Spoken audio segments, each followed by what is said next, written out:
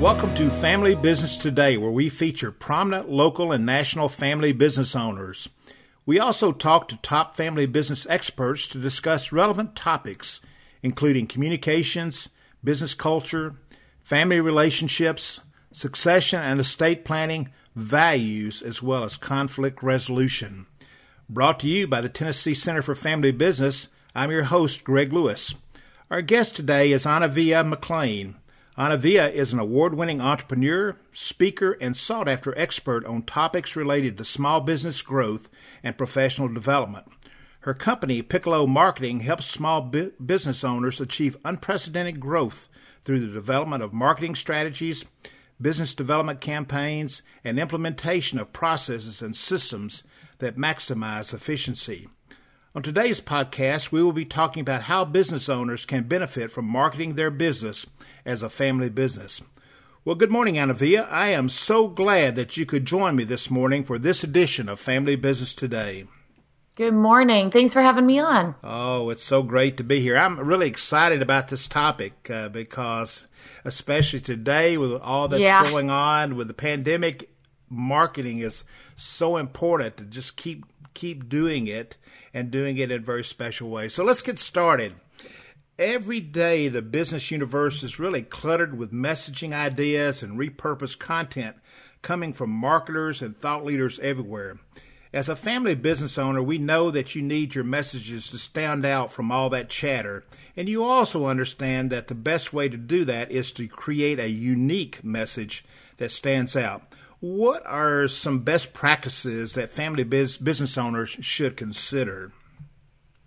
It's a great question. The hard thing to explain to business owners, not just family business owners, but business owners in general, is that people are not necessarily immediately interested in every single possible thing that you could do for them or sell to them. So usually when we start working with businesses, we bring in our clients, we have our launch meetings so that we can create a strategy for them and a message plan. And initially they're very amped up to tell us everything they do. So I'll give you an example with my company. If I come in and I say I'm a marketing company and I do social media and website development and email marketing and, SEO and it's somewhere very early on, the audience loses interest. Because what they want to know is, how I'm different. You can go on Google and type in social media agency and have, a million choices. People don't want you to list out all the things that you could do for them or sell for them. What they want to know is how you're different and how you will help them uniquely solve their problem. And so if you're a family business, you really can rely on the customer service, the values that you're bringing to the table, how your team is a little bit closer knit than maybe a larger company that doesn't have that family background. And so being able to identify with your family, these are the ways that we are unique in our business and how we stand out, and not just because we can do 15 different things. This is the value that we're bringing as a family-owned business. And a lot of times that's based on, I'll say like tenure in the marketplace. We had a client that when they first hired us on, it was to help them rebrand the company for their 150th anniversary, which is crazy. Like 150 years is crazy. So, we really called on the history as a fourth generation owned company. And so what we did is we really called on that history in the marketplace and change them from being sort of this commodity in their industry to being, this long time community oriented family owned business. Great point. Yes. I know in our work as mentors at the National Entrepreneur Center, we often have that first meeting with a young entrepreneur, and they start telling what they say they do is, and so it sort of sounds like this bucket list, and so I sort of use the phrase. So you're telling me you'll do most anything for a buck, and so really refine what it is you do that makes you unique in the marketplace. So I might ask our listeners, what does IKEA, Ford Motor Company, Walmart, Estee Lauder, even Tootsie Roll and Harley Davidson have in common? Well, the answer is they're all family businesses. So, Anavia, what's in a name, specifically a family business name, as a brand? Yeah, so I think, every family business, the ones you just named off, some of them have the name in it, the family's last name or surname in it. Some of them don't, right? Mm-hmm. So some of them have selected not to, to do that and to come up with another, Tootsie Roll, for example. Yeah. That would be really funny as a last name. But I think that the important part here is that when you're talking about marketing, and I'm going to say this strictly from a marketing perspective, sure. Mm-hmm. Ford Motor Company, they put their last name on the product. And I think that there's something to be said about the responsibility or the accountability of having your name on a product or a service. And I don't want to discount that. But I also think that if you are choosing to use your last name, but you're not evaluating your audience and how they might be receiving the name of your business or, understanding the name of your business. I'll use just a generic example, so if your dad's name is Sully and his business name is Sully's with an apostrophe S, that leaves a lot to the imagination, right? Like, well, what is that business? Is it a lawn care company? Is it a restaurant? Is it a, motor company? Like, you have to be specific enough with the way that you're naming your company that you're not only bringing in, again, what we talked about, sort of the longevity of your family reputation in the community, but also being specific about what you are to your client. And we've seen a lot of that when we're helping people sort of refresh their branding. It doesn't mean that you need to take your family surname out. It just means that you need to be focused, that your overall brand is very clear about what you do and that it's attractive to your particular audience. Just because you and your family like the color green, doesn't mean that it's the best color or the best, You Right. need to make sure that you're evaluating what your audience will respond to, not necessarily just what you want to name or design your company to be. Right. So Estee Lauder certainly for us, we know, is a cosmetic line, but they've spent years and years and years developing that they no longer have to say that they are a perfume or cologne or cosmetic company. So that's very, very good. Right. And even then, when you think about their branding, right, they've got the gold. It's a very cleanly written logo. Right. Everything about their brand screams luxury. Right. Right. And so they know that their products are more expensive. They understand they're, primarily centric or female centric audience. And that's how they've designed the brand. Right. Even though, and again, I'm not familiar with the full history of Estee Lauder, but I'm assuming that there's, at least one man in that family. Sure. They decided and have built that brand to that level based off understanding their clientele and then designing around them. Okay. Very good. So, what's in a name? It's really more than just the brand. It's in the design and everything else. Well, let's go a little bit deeper on what's in a family business name. So, I think we can all agree that branding for any business is more than a snappy logo that we talked about, a marketing budget, excellent product, or really a great customer service. But what about the backstory? Especially if, let's say, you're not the founder of the company or the first generation, but you're the second, third, fourth, maybe fifth generation, sort of like a Ford Motor Company is. What's the importance of the backstory? Yeah, well, first of all, I think that what we were talking about a moment ago about, setting yourself apart from your competition and being unique, I think the backstory is a huge part of that. People are story driven. There's this new concept of story branding. Have you heard of this? Mm-hmm. Yes. I guess it's not new, Right. But it is the concept of story branding. And this is, Donald Miller, Building a Story Brand. And that's, a book you can go read about it. And you can also go to his website. But the principle is that, we as human beings process information best through stories.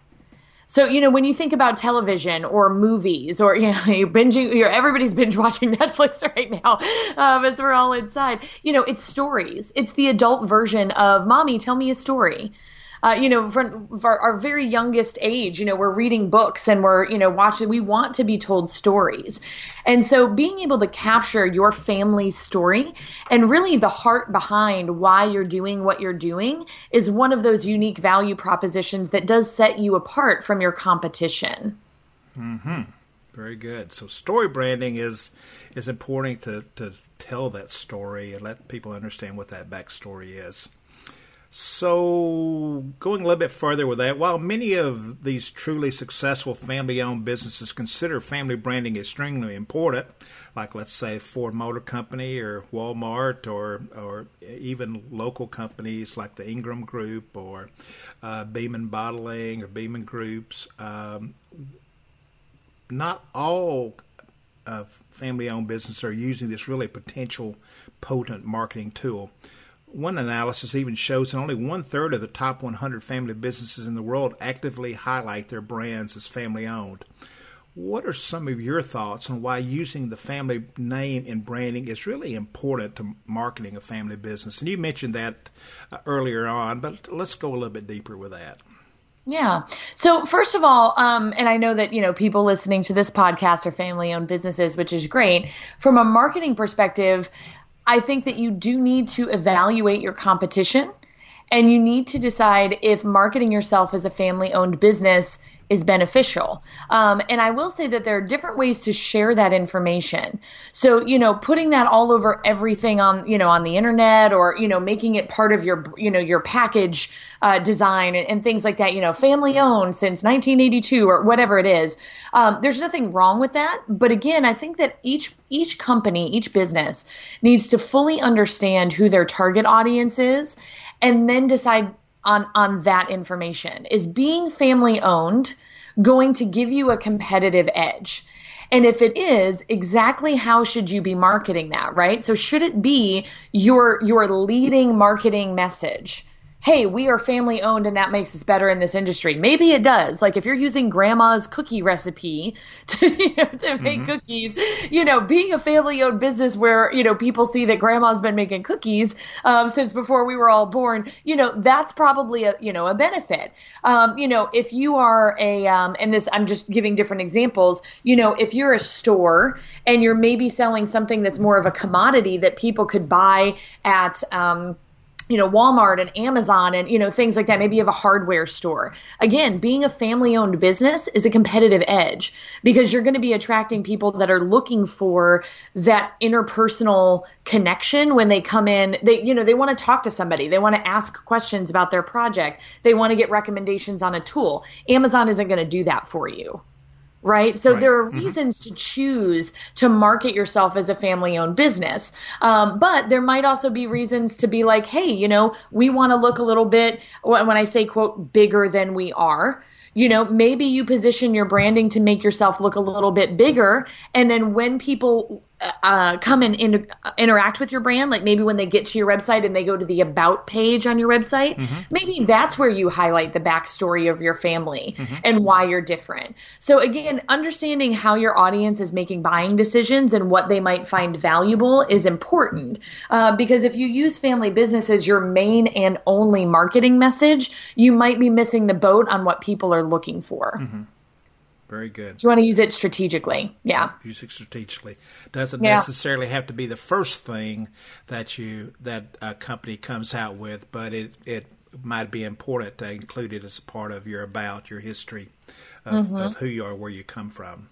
Right. So it's really all about relationships when it comes to marketing, and this relationship marketing sort of become the common catchphrase in the industry. Which, if you think about it, it's sort of funny. After all, building relationships in marketing and sales isn't really a new concept. So as a family business owner, what are some marketing ideas you would suggest building long-term relationships with their customers? So this isn't the most popular opinion, I think, but email marketing is something that still continues to prove to be a very effective form of marketing. And I'm sure that many people that are listening right now went, no, I don't like it when I get emails. I don't like those things. I get 300 emails a day. I don't want to get those. And that's always the response I get. My next question to them is always, well, how many of them do you unsubscribe from? Right. Because if you're getting 300 a day, you probably are not unsubscribing from any of them. And that would put you in the majority, meaning most people don't actually unsubscribe from emails. What they do is they read the subject line, decide that they don't want or need that thing right now, and they hit the delete button. But what that does is it reminds that person, your customer, your audience, or client, that you exist and that you have something to offer them. And that you're continually, following up with them. Big companies, these big retail stores and restaurants and things like that, they don't have email lists by chance. They send you those emails over and over again because they work. So if larger companies are using this methodology, why aren't smaller family-owned businesses using it? And I think, the number one objection that I hear to email marketing is, well, I don't want to bother anybody. I don't want to make them mad, because I'm emailing them too much.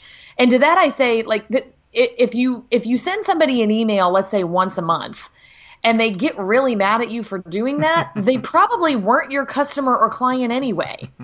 They probably were never going to buy anything from you anyway. So the worst that'll happen is they either hit the unsubscribe button, which is fine, it's painless, or they go, hey, please stop sending me emails.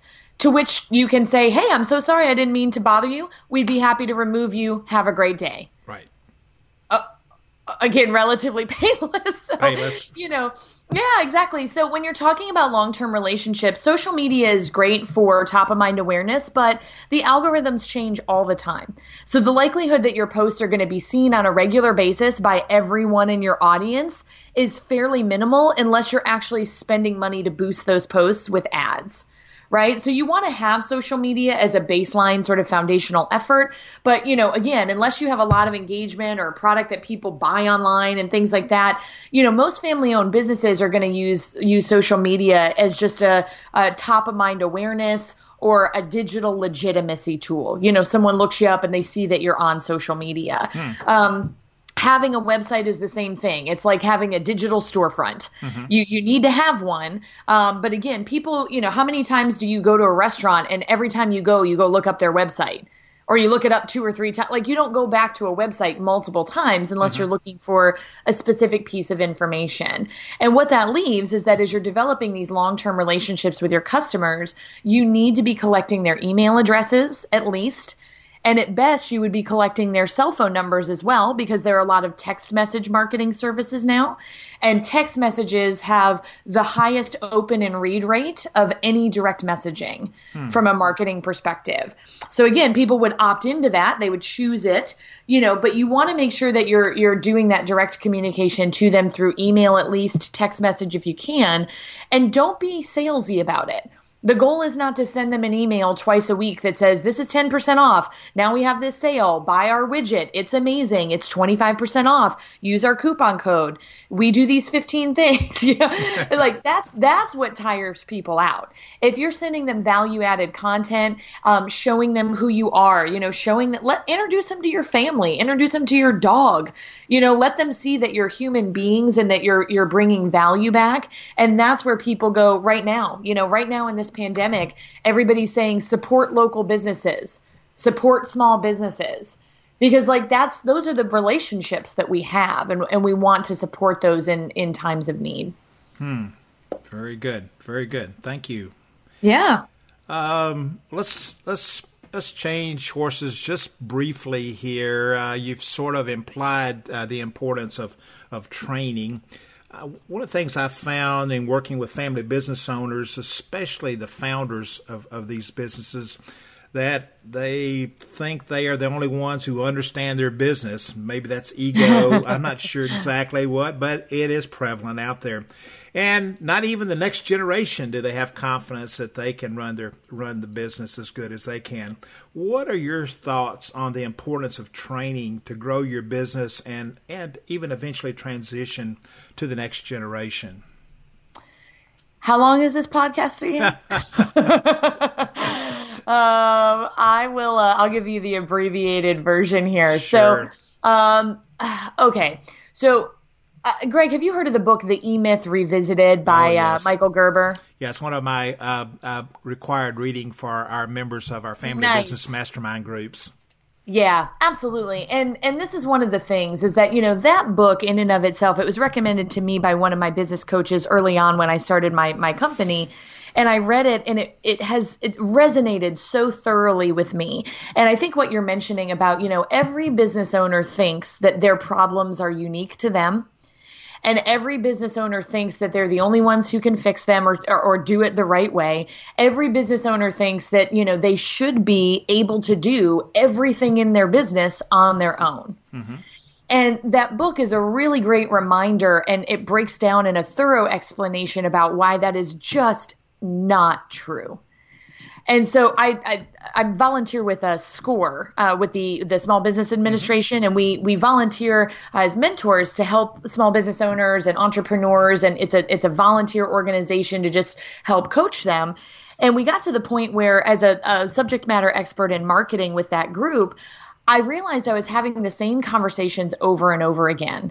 And it's not that I don't want to help people, but when you have the same call, a dozen, 2 dozen times, it's the same 30-minute conversation over and over. What you realize is that there has to be ways, for small business owners, family-owned businesses to know that there are training opportunities available, and that while your problem in the moment, while you're standing there in it, feels overwhelming and it feels like you're the only one who understands everything, if you continue to try to own and do everything on your own, you are choosing that loneliness.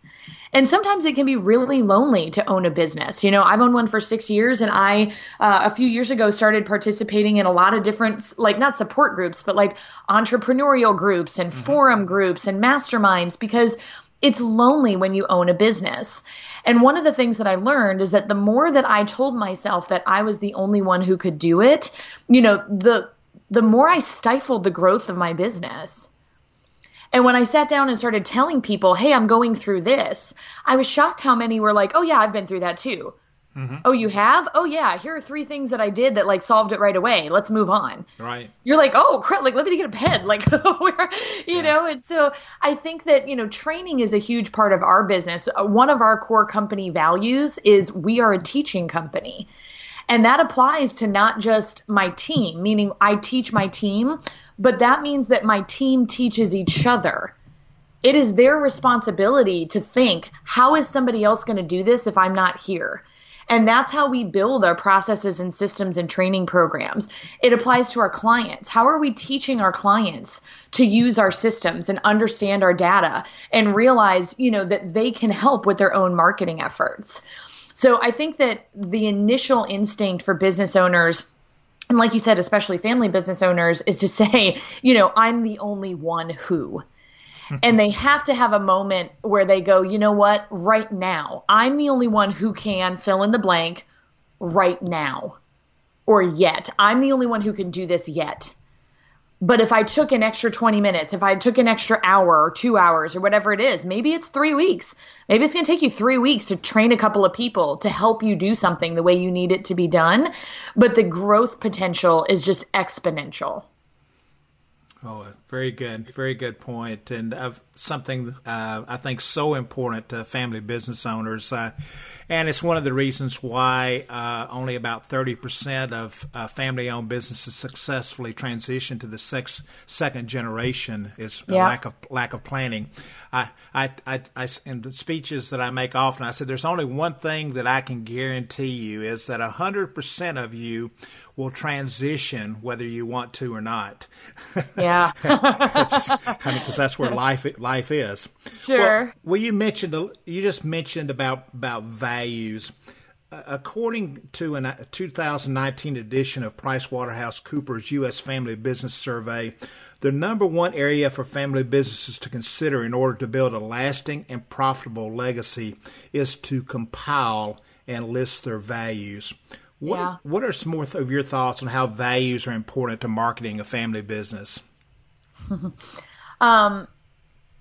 not just family business, but especially family businesses, because we've talked about already how important it is to set yourself apart from other businesses. And, having family values is important. Having business values is equally important, especially if the family owns the business. I would say that, defining your values is something that most companies, in my experience, as we're working with clients and colleagues and peers, most people jump over that part. They sort of assume that everybody's in it for the same reasons. And I don't know if it's just that it might feel uncomfortable to talk about because it's a really meaningful conversation. And a lot of times people aren't comfortable, having heavy, meaningful conversations. But defining the values is a really important way to make sure that everybody in your family-owned business is in it for the same reason and that you're working towards the same goal.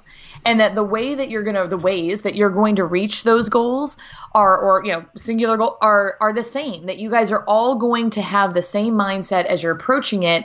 And you're just using your individual perspectives to grow the business together. And so, when we're sitting down having a launch meeting with a client, one of the first things we ask is, what are your goals? What are your values? Why do you have this business to begin with? Because if the reason is, well, we're just trying to make money and pay bills, you're right? Like, you're probably not going to transition that to a second generation or a third or a fourth. Because if that's the reason, they're probably going to go find, there are a million different ways to make money. So why would they pick the one that you're handing them? So defining values and saying, this is why we do this, is a very important introductory conversation, and being able to exemplify that in the way that you lead the business. So it's not just the family that owns the business, it's everybody that works for you. It's the community that you're engaging with. It's your strategic partners and your customers or clients and, the nonprofits or the volunteer work that you do. And all of those things need to be impacted by how you defined your values.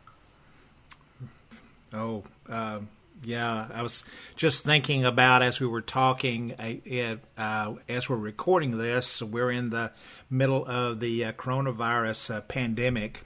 Yeah. And research has shown that family businesses are really more resilient than non-family firms and often weather economic turmoil better than their counterparts. An oft-cited reason for this phenomenon is that family businesses are better able to take a long-term perspective, focusing on the benefits and this legacy for the next generation. And it's really about having strong family business values. Anything else you'd like to say about that? Yeah, I think that when you're defining values, I want to be clear about the difference between values and a mission statement. So a lot of people that we work with that either come to work for me as employees or our clients or customers, they have what I call corporate PTSD, which is sort of, they've worked in these big corporations or just other companies where everything is just sort of, it has that corporate feel to it. And there isn't a lot of heart and there isn't a lot of empathy and there isn't a lot of, just love or care. And so when they come into an organization that does those things, that prioritizes those things, it can feel uncomfortable in the beginning. I've actually had people that literally cannot acclimate and are, they go back to sort of some of those bad habits. And so mission statements to me are one of those things that personally, I just speak for myself, I don't care for mission statements because I think in general, they remind me of sort of, long-winded, super long, complex, multi-part sentences that have as many buzzwords as we can shove into them that don't really resonate with anyone. And people can't recite them. They don't really know them. It's like, we sat down and we did our mission statement exercise and we wrote down 2 very long sentences and then we never looked at it again. Or we put it at the top of the about page on our website and we never looked at it again. And if that's what you have right now, you're missing out on the opportunity to really define values. And I think values are different than your mission statement in that values are something that should come from your gut. It should be something that everything that you do is sort of subconsciously driven by these things. And to that end, you shouldn't have 20 of them. You should have less than 5. It should be very clear and when I say all encompassing, it should be, principles or values that really can apply to a lot of different situations that are guiding you towards those goals and uniting everybody together. So to give you an example, we have 3 core company values at Piccolo Marketing. The first one is just the word happiness. And we thought about, how could we expand upon that, and how can we, and it, we, for an hour, we debated this back and forth, what kind of happiness and who is the happiness for and all that. And at the end we said, it's just happiness. It's making decisions that protect the happiness of our team and our clients and our strategic partners, because choosing something just to get money that's going to make everybody unhappy, like taking on a client that we know is not going to be a good client, that's not worth it for us. Mm-hmm. So, the happiness thing is always in my head. Will this make us happy first? Mm-hmm. And if the answer is yes, then we can consider other things. Our second core value is what I mentioned before. We are a teaching company. So everybody is teaching each other all the time. And this is so ingrained in the values of our company. I don't even need to dictate this anymore. 6 years, really last year, 5 years into my business, all of my leadership team and everybody, my interns, everybody just started making training videos for one another. And it was like, oh, do you guys need me for anything? And they're like, no, we're good. It's like, okay, well, great. So, that provides that longevity and that legacy that you've been talking about, being able to hand it off to other people. Our third value is don't get offended, get better. And this is something that I don't know where the terminology was sort of popped into my head, but we were talking about how do we encourage everyone in our company at all levels to share openly and honestly without fear of being judged or being, hated or being punished and, or being embarrassed, and to just say, look, everybody in the company, from myself as the owner and CEO all the way down to the interns, I want everybody's opinion. And that means that no one can be offended. That means that we all have to be committed to getting better. And knowing that, even if somebody speaks their truth or speaks their idea and it's not worded exactly the right way, or they stumble through it, or it maybe comes off a little wrong, we need to trust that everybody on our team is giving that feedback with the intention of us getting better. And so those are our 3 values. And I think, when we're talking about values and you said, how do you want to go a little deeper? That really is always my thought. Make sure that your values are providing clarity for your direction rather than just sort of, a gigantic, paragraph of buzzwords that nobody's going to really remember. Well, thank you for sharing that. And as someone who's known you for about 5 years, certainly happiness. You're always happy when we're together. You're always teaching and being encouraging to others, and you've never offended me. So, but you've always encouraged me to get better. So thank you for practicing the values that your company expresses and helping us out. Absolutely. Well, we're sort of coming to the end of our time together, but I do want to give you just a little bit of time. I certainly know that a lot of the things that you have suggestions are a part of what you do at Piccolo Marketing, but take a few minutes to just tell us a little bit more about your company, Piccolo Marketing. Yeah, so I started Piccolo Marketing 6 years ago, and my background's in hospitality. It's in private club management, and what I realized is that, to the point of my values, I wasn't really being true to myself. And when your purpose isn't aligned with your job, it causes a lot of challenges, a lot of mental health challenges and physical challenges, and I needed to get out of that. So I started Piccolo Marketing kind of on a whim and as a fluke. I just realized that there were small business owners in my network, a lot of the groups I was going to, that needed help with marketing, but not so much that they would hire a full-time marketing director or, in-house person, or, they'd go hire one of the bigger agencies to do something for them. Because they couldn't quite afford it. And the help that they needed was more foundational. It was more, either we have somebody here or myself, I'm already doing marketing, but I need to know how to do it better. So we don't have a huge budget, but I'd like to have somebody coach or mentor me. I'd like to have somebody teach us how to do this. And or, there are a few things that we'd like to take off of our plate. We'd like to have to stop posting every day on Twitter. Now it's Instagram. Instagram's more popular now. But, what Piccolo Marketing does is we serve that need. So we have a team of experts. And each of them sort of is, when I say they're on a cost share program, essentially whatever your company needs is how we customize a package of services so that you get the right experts and the right strategy at the price point that you need it for. And so that goes all the way from our Piccolo University, which is an online course. We take all of the training we've created for our team and we put that up for access to our customers and clients so that they can use those resources to teach themselves how to market. We have coaching programs through our marketing mentor program where we get on the phone with you and talk through some of those unique problems. So sometimes people really do have unique problems, right? And they need to have, somebody walk through it with them. And there's a nice sort of mentorship there. And then we also do marketing for our clients and we create custom packages around digital marketing services to help them gain back time, make more money, and be able to focus on the things that they're really good at. So, it allows them to take off one of the 17 hats that they're currently wearing and trust that to an expert team. Oh, wow. That's awesome. That's awesome. Well, as usual, you're always out there serving others in the marketplace, and just want to wish you the very, very best in all that you do. So any closing thoughts for our listeners before we finish up our time today? Yeah, I think the last closing thought I'll have, and I think that I'll share, and I think I've sort of hinted at it a couple of times, is the work, the hard work of marketing is the part that most people skip over. And it's sitting down and really having a strategy session and saying, who are we exactly? And who is our competition? And what are they doing right? And how are we different than them? And how are we going to approach the market with our message? And all of those things are not super fun. I'm going to be honest. Mm-hmm. We do them every day, but most of our clients skip that part.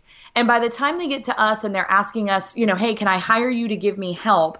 The first thing that we say is, well, what are all these, what are the answers to these questions? And they realize they've never done the work. And so if there's one piece of advice I can give you is that if you haven't really sat down and thought about the answers to some of those questions and written out a strategy around your marketing, it's a great time to start. Because everything that you do for marketing without that foundational strategy is just a shotgun approach. You don't know how to measure. You don't know how to manage. You don't know what success looks like. And so you might try something, and if it goes well for you, that's great. But most of the time you're going to try a whole bunch of different things and not really be able to tell why it's not working. So that would be the one takeaway is, do the work. Sit down for an hour or two with your team and say, let's get this on paper and make sure that we're on the same page about what our mission is and our goals and, who we are as a company. Oh, very good. Very good. So do the work, get it on paper and make sure that everybody is on the same page.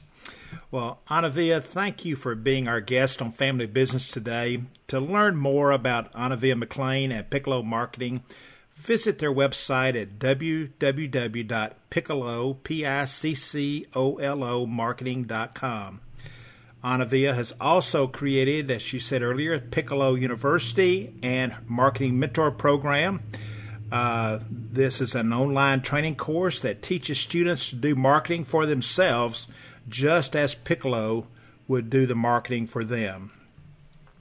To our listeners, thank you for joining us for the Family Business Today podcast, brought to you by the Tennessee Center for Family Business located in Nashville, Tennessee. Our passion is to help families create a positive environment where the family thrives, the business performs, and one day celebrate a successful transition.